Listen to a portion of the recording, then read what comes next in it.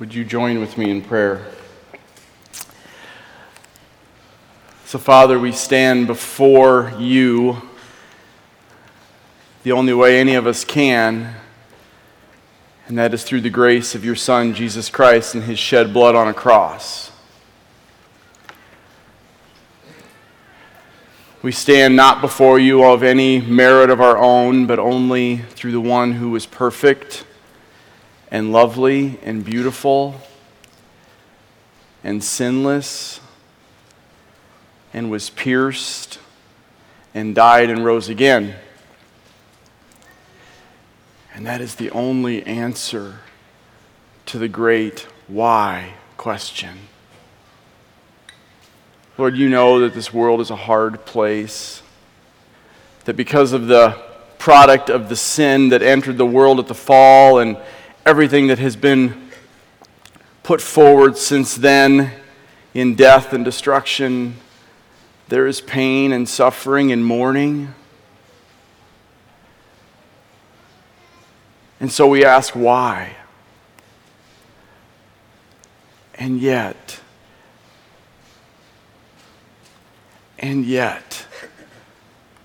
as sons and daughters of the Most High God, we need look only into the face of Jesus and let all of that go to find soul rest. Come to me, all who are weary and heavy laden, and you will find rest for your souls. That is our prayer in this place this morning. Encourage us in your word. Comfort us in your love. Excite us in your spirit. In Jesus' name. And all God's people said, amen. Please have a seat. Good morning. Good morning. It's really good to be with God's people. Music team, thank you guys so much. That was amazing. As it is here every Sunday. We are a blessed people. You know, in our 8 weeks away, we attended 6 different churches or services, and it was just a great reminder that we are a blessed people. I mean, God is doing awesome things throughout the valley, but we are a blessed people. And so I just wanted to say thank you again. Last week, Carrie and I both shared a little bit of our journey, and I'm sure more of that will come out as we get a chance to talk with you guys. But I just wanted to say thank you again for being such an amazing, gracious family. You're our family. And you are a faithful and gifted church, and for that I say thanks. So we are on week 2 of a series we're calling The Songs of His Blessedness, or the Psalms of the Beatitudes, and it was sort of tweaked my heart before I even went on our sabbatical and the elders, and we talked about it, and it was because of this truth that I'm going to start with each week. The great tension in modern Christianity is our struggle between knowing we are supposed to live out Christ's commands, but ignoring what he taught in his Beatitudes. You know, we read the stuff, we went through the Gospel of John, and there's so much just sort of easy believism there in a sense, because we all want the he is the way, the truth, and the life. We all want that he loves us and that he loves on us. But when he starts saying things like love your enemies, we go, not so much, but okay, I'll work on that, Lord, thank you so much for that. Or, you know, love God with all your heart and all your soul and all your mind, and love your neighbor as yourself. I'm like, okay, God, I'll work on that too. Thank you, Jesus, for that. But then we start saying things like, but I want you to be poor and bankrupt, and I want you to be miserable, and I want you to be gentle and humble and meek and lowly, and I want you to suffer. And we start going, not so much, right? But that's the truth. The truth is, we don't live the way the world would live. The world would have us live this way. I read these before. Ray Ortlund, a pastor in Nashville, said it this way: congratulations to the entitled. So these are the anti-Beatitudes. Congratulations to the entitled, for they demand what they want. Congratulations to the pushy, for they shall win. Congratulations to the greedy, for they shall hoard and hide. Congratulations to the vengeful, for they shall be feared. Congratulations to the deceitful, for they shall look good. Congratulations to the argumentative, for they shall get the last word. Congratulations to the popular, for this world lies at their feet. But guys, in Jesus' first public sermon, what we call the Sermon on the Mount, the Beatitudes, he tells us what current kingdom living is supposed to be like. And it's just exactly 180 degrees the opposite of that, of what I just read. Right? So last week we looked at blessed are the poor in spirit, for theirs is the kingdom of God. And we talked about how we need to be spiritually bankrupt in order to receive all of the riches that are ours in Christ. And today we're going to look at blessed are those who mourn, for they shall be comforted. And it is not coincidental that we've had some people in our body just this week go through some pretty serious mourning. We were at 2 different memorial services yesterday for Mark McCausland's mom and for Tom Sanda's mom. They have experienced mourning. My sweet sister Connie Mattingly and her son Blake are here, and we know that it's been less than a year since they, in addition to other great loss in their family, we all lost Brent.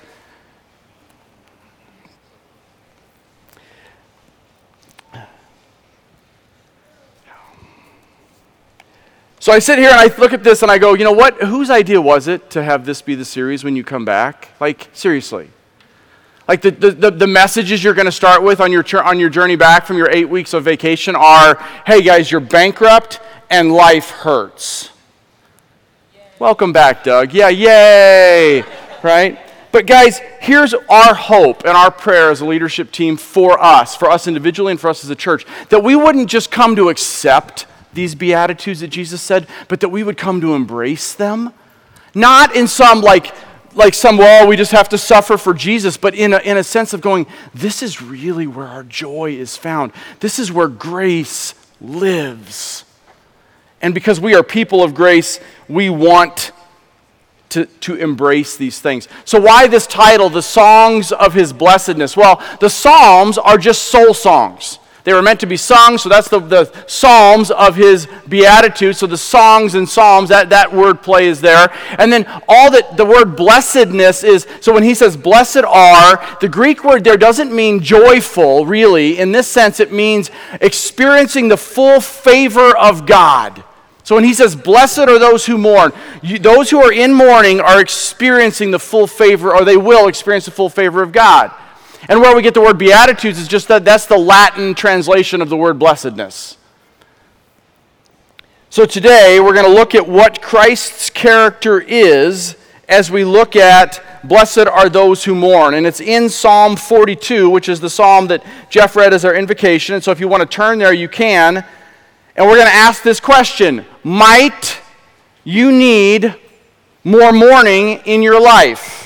Might you need more mourning in your life? Kind of a strange question, I know, but hopefully you'll hang in there at the end and you'll get an answer that I hope your heart says yes. Because mine sure did as I prepared this. Mourning takes many forms. Guys, all mourning, misery, suffering, those are all interchangeable words. I'll probably trip over them all this morning as I teach. But mourning takes many forms, and some of it is physical and emotional, and all of it is a product of the fall. There was no mourning prior to original sin. Prior to Satan deceiving Adam and Eve in the garden, there was nothing to mourn. Nobody died. There was no pain. There were no thorns. There was no such thing as bougainvillea. There were no satanic mesquite trees. There was none of that stuff that we deal with every day, right? But mourning takes on spiritual form as well. But guys, mourning is, part of why we need to embrace mourning is it is there for a purpose. So I've invited, where is he? Erickson, where are you at? Erickson Bailey? Erickson Bailey, come up here. So I have a little demonstration to show you. Mourning has a purpose in our lives. I want to make sure this baby's turned up. Hopefully we don't blow a circuit. Yeah, it's doing pretty good. We'll turn it up a little more because you're tough. So mourning has a purpose in our lives. And what it is there for is it is there to show us that, one, sin has entered the world and sin has entered our life. Guys, people that have leprosy, they're part of why, and I know we don't deal with that in our culture anymore, praise the Lord, but part of why their skin would fall off, leprosy is a nerve disease. It would cause them to lose feeling, so they would damage their skin, they would damage their extremities, and it would die and fall off because they couldn't feel it, right? And so what we tend to do, so this thing is hot, so be careful, you might want to lick your finger first, so touch that. Is it hot? You probably couldn't do it again. Lick your finger, lick your finger. I don't know if you could hear the sizzle, but there's a sizzle there. But here's the thing, guys. So it's there. God gave us those nerves to touch to feel the pain on purpose. Misery and suffering are the same, even if it's emotional, are the same way. It's to give us a feeling of there's something there we're trying to avoid. Here's the problem in our culture. When something hurts, we tend to hide from it. Right? When something is going to cause us misery in our culture, what do? We medicate it. Right, so here's what we do. We medicate it. So put that on your left hand there because it's a left-handed glove. And we tend to mask the pain that we're feeling in unhealthy ways. So go ahead and put your finger on there as long as you can without it, Is it getting warm? Maybe I need to turn it up more. It's starting to get warm. So you wouldn't want to leave your hand on there forever, right? Because eventually our medication wears off. And guys, that medication can take many forms. That medication can be stepping away from people's lives because people are messy, right? And they are, and you people annoy me, and I annoy you, and it's all part of, so some of what happens is we step away from relationships, and that's part of our self-medication. Some of that self-medication is stuff like entertainment. We get lost on Facebook and Twitter. We binge watching is a new thing, right? We binge watch things like Netflix. We have ESPN on in our home all the time because we're escaping from our own self. Right? Because we're kid-friendly here, I won't go into, but we spend time looking at stuff on the internet. That whole world out there is an escape from reality. It is self-medication, and it is destroying the church. And you guys know what I'm talking about, and if you don't, that's a good thing. Right? But we tend to continually self-medicate. The problem is the medication wears off, so we take more medication. So shove that glove into that glove until we get to a place where we can function without the pain, without the suffering. So stick your hand on there. So as I'm sitting here right now, he's going, you know what, do you even feel the heat yet? Not really. I want to blow the steam just to see what happens, but I won't. Because I did that once. I was trying to iron my shirt, and I do that. That's not good when it was on me, and that's not a good thing. Yeah, steam, and that is not a good thing. But you see how long, but here's the problem. Okay, so you guys get the general idea. So I'm going to turn this, keep that on. So here's the problem. Hold your hand up. We lost Eric. If Erickson is just his hand, we lost Erickson in the midst of all of that medication. And more importantly, honestly, than losing ourselves, so you can take that stuff off now, and thank you very much. Give him a hand for not killing himself. It's okay. And in the midst of all of that self-medicating, not only have we lost ourselves, but we have lost, God is losing a tool to teach us something. Because, guys, none of our tears are wasted on God. He says he counts all of them in his body. He collects them all. Not a single tear you ever shed for any reason is wasted on the grace of God. But because we hide from those things and we run from those things, he is like an artist who is trying to mold us and sculpt us into the image of his son, who, by the way, suffered greatly, not just on the cross. And he's trying to mold us into the image of this beautiful image of his son, and we keep taking his tools away. Because we medicate ourselves. We need to embrace the pain for what it is. It is God's way of showing us something. But guys, there is mourning over pain, physical pain, suffering, emotional pain, and that is real. The mourning Jesus is talking about here in Blessed Are Those Who Mourn is more likely, not that it could very well have been physical and emotional pain, but it's also spiritual pain. It is the mourning over the conviction that you feel from the Holy Spirit over your sin. It is directly connected to that idea that we talked about last week about being poor in spirit. Jerry Bridges, an author who went to be with the Lord fairly recently, says this: "We will never see the seriousness of our sin and mourn over it until we see that it is against God." Guys, our sin, we saw this last week in Psalm 51. David commits adultery with Bathsheba, has her husband murdered, lies about it to everybody. There's 3 right there. And when he gets on his face before the Lord after he's confronted about it, he says, "Against you and you alone have I sinned." Because he realized my sin is against the Lord and the Lord alone. The problem is we it's much easier for us to turn that outward towards all the problems in our culture. In his book called Respectable Sins, and some of you guys have done this, we used it in some of our life groups that we did a couple summers ago, and in young adults we did it a couple of different times. Jerry, he says this: a pastor invited a man in his church to join him in a prayer meeting. The men of his church to join him in a prayer meeting. Rather than praying about the spiritual needs of the church, as he expected, all the men without exception prayed about the sins of the culture, primarily abortion and homosexuality.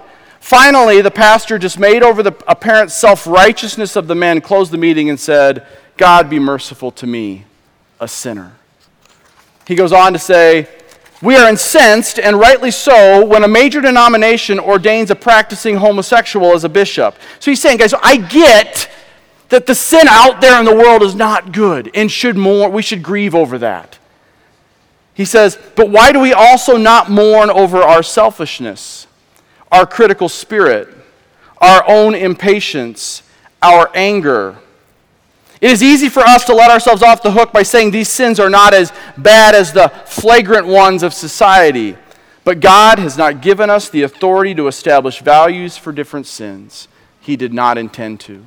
And then pretty much the rest of this book are short chapters on all kinds of sins that we all struggle with and accept in our lives. Anger, jealousy, gossip, that we tend to in the church go, because guys, the church is not immune to this problem of medicating our sin and of justifying it. And guys, our church, Cornerstone, is not immune to this problem either. Write this down if you're a note taker. If mourning, not good morning, but mourning with a U, if mourning has lost its meaning, it is because sin has lost its magnitude and grace has lost its message. If you have lost the meaning of why we mourn, of why you go through suffering, it is because sin has lost the sin in the world, sin in your life has lost its magnitude, and here's the byproduct, and this is the why we've got to embrace mourning, because then we get no grace. Grace has lost its message if we do not embrace our suffering, our mourning. So today's question, might you need more mourning, really means should we do better at embracing our sadness? A few weeks ago, we were house sitting for a friend of ours up in Vistancia, and they had Netflix. We did not binge watch. However, we did watch a movie that we'd seen before. It was called Inside Out. It's by Pixar. Came out about 4 years ago, and it's all about this young girl, Riley, and the emotions in her head. And there's a lot of really deep stuff in there, man. I don't know how kids watched that movie and got anything out of it, but because there's a lot of stuff there. But it's anger, disgust, joy, fear, and sadness. And most of the movie is about how the other emotions are trying to push sadness out of the way. But what they come to realize at the end is she needed sadness in her life in order to truly be alive. God knows that about us. That's why we experience the conviction of the Holy Spirit as believers in Jesus. So, today's question is, might you need more mourning in your life? We're going to look at Psalm 42 because the psalmist gives us two questions we need to ask. Because how do we know if we need more mourning? We ask two questions and he gives us one answer. So let's take a look at it. We're going to pick it up. Psalm 42 starting in verse 1. It says, "As the deer pants for the water's brook, my soul pants for you, O God. When my soul thirsts for God, for the living God, when shall I come and appear before God? My tears have been my food day and night, while they say to me all day long, where is your God?" The psalmist is saying here, our first point, does it feel like God is gone? Is there a time in your life right now? Have there been times in your life where you feel like God is just gone? You're looking around going, I don't know where you went. It's a heart that feels distant to God. Guys, this is where the cross comes in. This is where when we have those moments, and as believers in Jesus, I have had many of those moments where I feel like God is gone. I have to embrace the truth of the cross. I have to look and go, Jesus, God is no further than he ever was on that hill called Calvary where he died for my sins. Right? I've got to stop. I have to stop embracing the guilt that I feel about my sin and start embracing the grace that God has given me. I have to stop living in condemnation and just live in the conviction of the Holy Spirit. John Newton, who wrote the song Amazing Grace, said this: I am not what I ought to be. I am not what I want to be. I am not what I hope to be in another world. But still I am not what I once used to be. And by the grace of God, I am what I am. Guys, remember what I said last week. We are always harder on ourselves than God is. We are always harder on. If you're a believer in Jesus, now, if you're not a regenerate person, I promise you God is harder on you. But once the grace of God has been applied to your life and He has driven you to that place where you have no place else to go but to look up to Him and go, Jesus is Lord. From that point on, you are always harder on yourself than God is. So give yourself a little grace. But guys, it is true that sin separates us. In Colossians, Paul put it this way. He's talking to the church. He's talking to believers. He says, this includes you who were once far away from God. You were enemies, separated from Him by your evil thoughts and actions. And he goes on in his letter to the church of the Ephesians and his letter to the church in Thessalonica, and he talks about how, guys, as believers, we can grieve the Holy Spirit.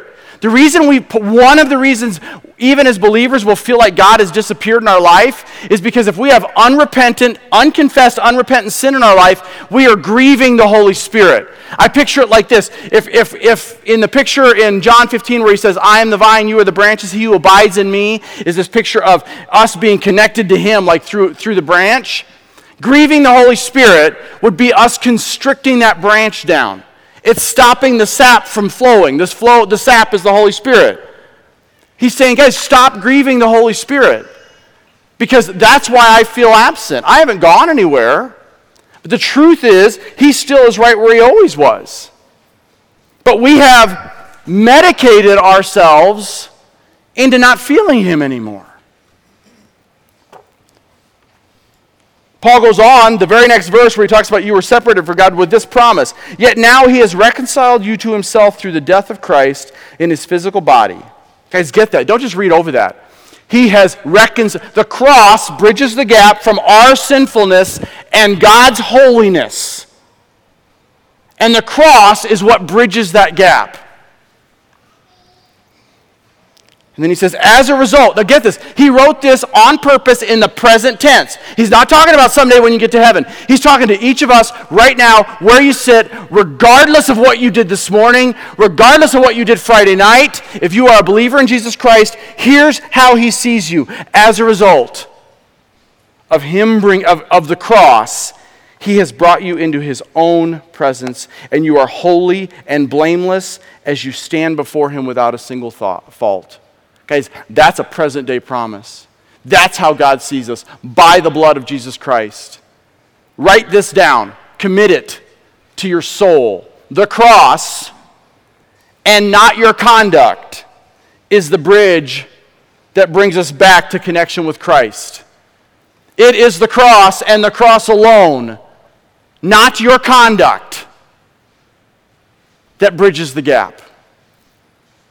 And anything other than that is not the gospel. And I don't live in that grace nearly enough. Guys, think about it. When are the times that you have grown the most spiritually? Like, we all love those mountaintop experiences. I love them too. I love being together with God's people and having a sweet time of joy and being with the Lord and just having those moments. But guys, that's not where we grow. That's where we're encouraged. That's where we maybe come down and we're smiling and we're full of joy. But where we grow is in the pit. Where we grow is in the valley. And that's why He orchestrates those times. It's where I was. I've shared this story before, so I won't spend a lot of time on it, but 15 plus years ago, I'd been a believer for about 10 years. I was in a very dark place physically, in a lot of pain and mourning over that. Put me in a dark place emotionally. I was probably clinically depressed. Put me in a dark place spiritually. I remember being on my bed, sitting on my bed, crying, which I know that isn't a shock, but crying, going, God, what happened? Where are you? Where did I go wrong? When did I go left when I was supposed to go right? Because I'll go back. And I went downstairs and I opened up the Bible, and he had me open it up to Psalm, and I'm skipping a lot of the story, and that's okay. And I opened it up to Psalm 22. My God, why have you forsaken me? Far from my groanings are the words of your deliverance. I cry by day, but you don't answer. I cry by night, and I have no rest. And then verse 3, yet you are holy. And I remember sitting there reading my Bible like this, and the word yet coming out of the page and me moving my head. Because he was like, Doug, you have got to get your eyes off of your whys and get them focused onto my yets. You have got to, I get asking the agonizing why questions. Why did Tom's mom have to go so soon? Why did Mark's mom have to die so soon? Why did God take Brent? I'm still asking God that one. And then I have to go, yet you are holy. Yet in you our fathers trusted, and you delivered them, God.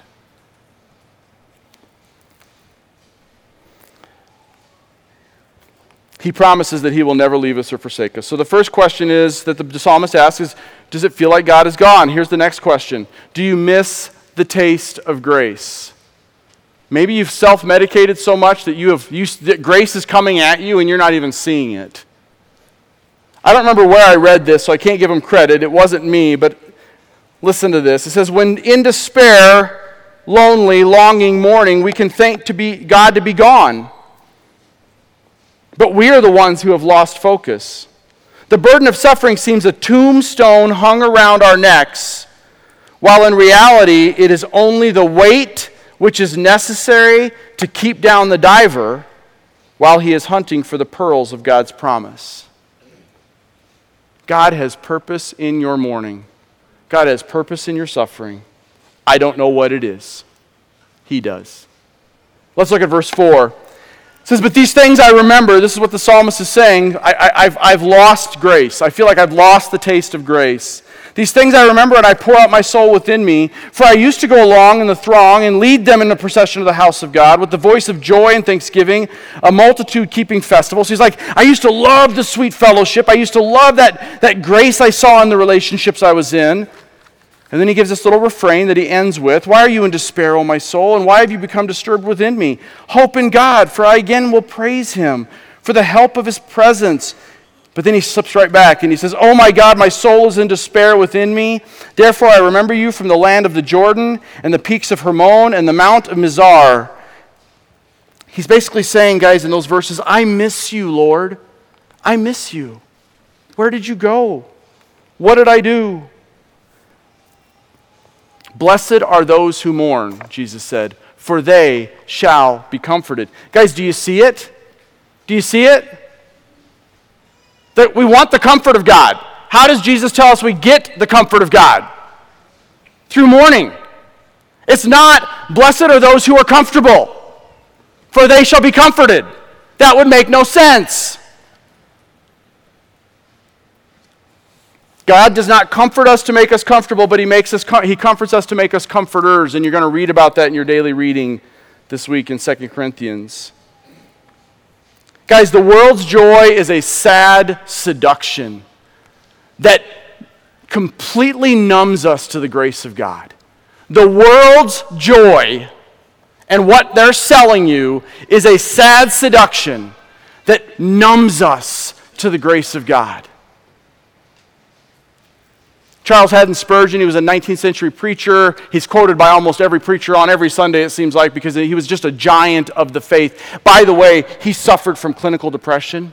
He was in a physical pain most of his life. He got what suffering is, and he said this, I have learned to kiss the wave that throws me against the rock of ages.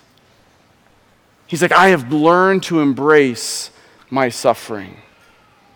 Oh, that we might live in the light of his salvation instead of the weight of the world, guys. That we might live in the light burden of his salvation instead of the heavy burden of the world. Okay, so I said that there are two questions the psalmist asks. One, does it feel like God is gone? Two, have you lost the taste of grace? And he gives us one answer, and that's how we finish up. then find your hope and help in Him. Do you need more mourning in your life? Are these things true in your life? Do you feel like maybe God is missing? Maybe He's pounding you because He's like, turn to me, turn to me, turn to me, turn to me, and you're ignoring Him. Turn to me, turn to me, turn to me, turn to me, and you're medicating yourself. Turn to me, turn to me, turn to me, and you're doing everything but turning to the only one who has the answer. So the psalmist says in verse 7, deep calls to deep, and the sound of the waterfall, and all the breakers of your waves have rolled over me. He's like, I am overwhelmed, God. Anybody feel that way? Right now, if you have experienced mourning, suffering, pain in your life, raise your hand. Okay, if there's a hand that's not up, you're lying. Right? So, no, keep them up. If you have seen God show up in the midst of that, keep your hand up. Otherwise, put it down. Guys, look around. Look around. We are not alone. This is part of the human condition because of the fall. And so is His grace because of the cross. He says, I will say to my rock, I love how, well, I'm sorry, I skipped something. Verse 8. The Lord will command His loving kindness in the daytime, and His song will be with me in the night. I pray to the God of my life. And I love this. Look at that, verse 9. I will say to God, my rock. So he's saying, I know who God is. He is my rock. Why have you forgotten me? Interesting, isn't it? That's part of the Christian condition too. Guys, it doesn't make you unsaved. It just makes you human. Why do I go mourning because of the oppression of the enemy? As the shattering of my bones, my adversaries revile me, while they say to me all day long, where is your God? Why in despair, O my soul? And why have you become so disturbed within me? Hope in God. For I shall yet praise Him, the help of my countenance and my God. Guys, we're done in the psalm. Turn to 2 Corinthians. You're going to start cranking to the right of your Bible. You're going to get past the Gospels, past the large book of Acts. We're going to 2 Corinthians, past the big book of Romans, past 1 Corinthians, 2 Corinthians chapter 12. And we're going to kind of finish up with this. Guys, when the world and the enemy wants us to look everywhere but Jesus Christ, we have to keep looking up. We have to keep looking up. So this is the Apostle Paul. I'm going to start in verse 7. He says, because of the surpassing greatness of the revelation, so he was given a glimpse of heaven, and by the way, used mightily by the Lord in so many ways. So to keep him from being prideful, it says, to keep me from exalting myself, there was given me a thorn in the flesh, a messenger of Satan to torment me, to keep me from exalting myself. Now, guys, I want to stop there because I don't have a lot of time, but there's a lot of discussion about what is this thorn in the flesh. It doesn't really matter. Some people think it was physical. It was, maybe he had irritable bowel syndrome or something. Maybe he had a weepy eye because they said he wasn't much to look at. It doesn't really matter. But it was from, here's what matters.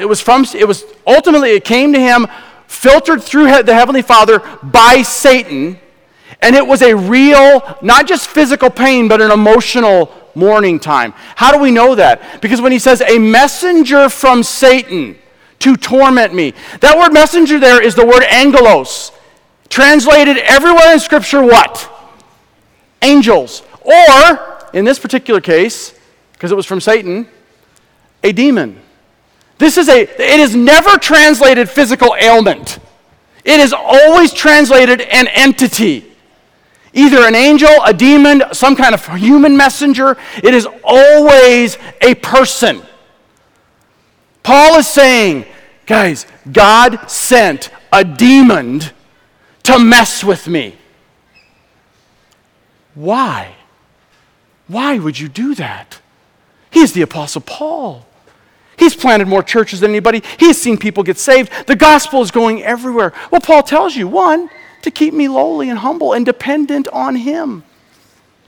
And two, to keep him drinking deeply from the fountain of living water called the grace of Jesus Christ. Look at what he says.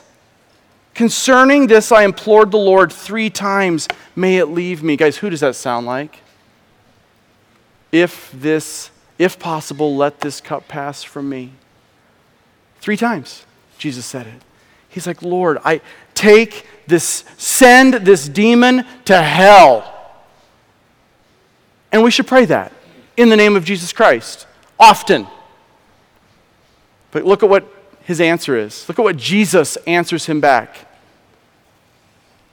My grace is sufficient for you, for my power is perfected in your weakness, Paul. He's saying, I am orchestrating this event in your life to keep you humble and keep you dependent on me, and to let you and to remind you of what grace feels like. Guys, we don't get to feel the grace of God unless there is mourning and pain and suffering in your life. You can pray for just a happy-go-lucky life and you will end up a lazy Christian. It is just who we are.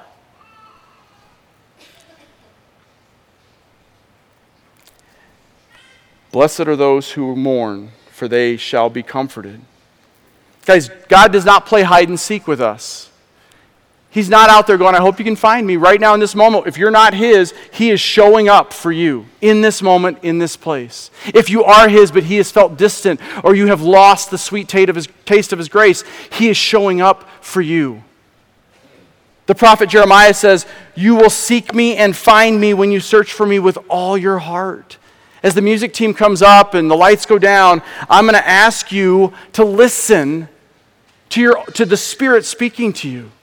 Jesus says, come to me, all who are weary and heavy laden, and I will give you rest. Take my yoke upon you and learn from me, for I am gentle and humble of spirit, and you will find rest for your souls. Guys, what he is offering all of us today, in the midst of our mourning, in the midst of our suffering, whether it's what you're going through now or what you'll be going through tomorrow or in the future, is soul rest. And he says that those who come to me, I will not cast out. Guys, he is not a Savior that stands at arm's length and says, you need to prove it to me. He says, come.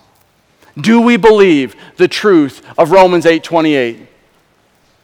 Do we believe the truth of the promise of Romans 8:28? For God works all things together for good for those who are called according to his purpose. Do we believe that? Guys, the only way we can believe that is in light of the truth of the rest of the passage. That passage is about suffering. It is about all of creation groans for his return.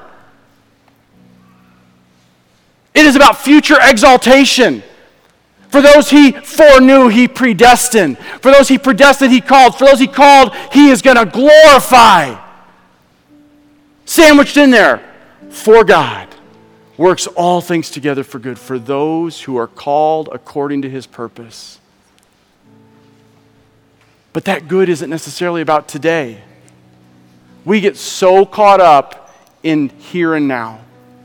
And guys, when you're in the midst of it, like that whole group back there, you're in the midst of loss and mourning and pain, and there are people you saw the hands go up.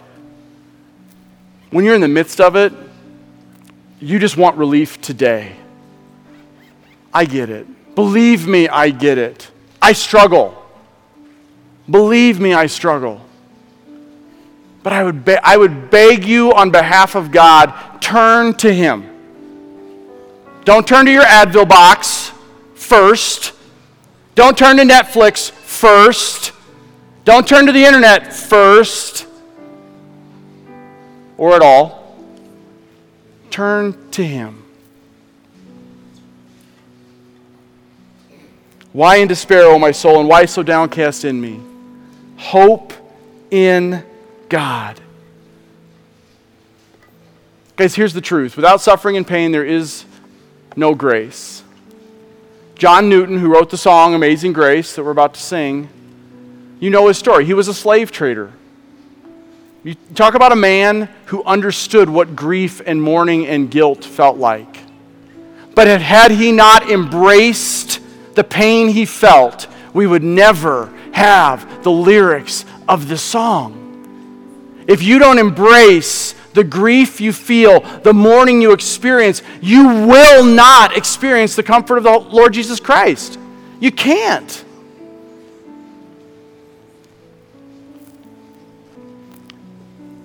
If you need prayer, if right now the Holy Spirit is put upon your heart, you need to pray with somebody for whatever reason. There are 2 couples in the back that would love to pray for you before we go into communion. Go to them. If you came with somebody who needs prayer, go with them.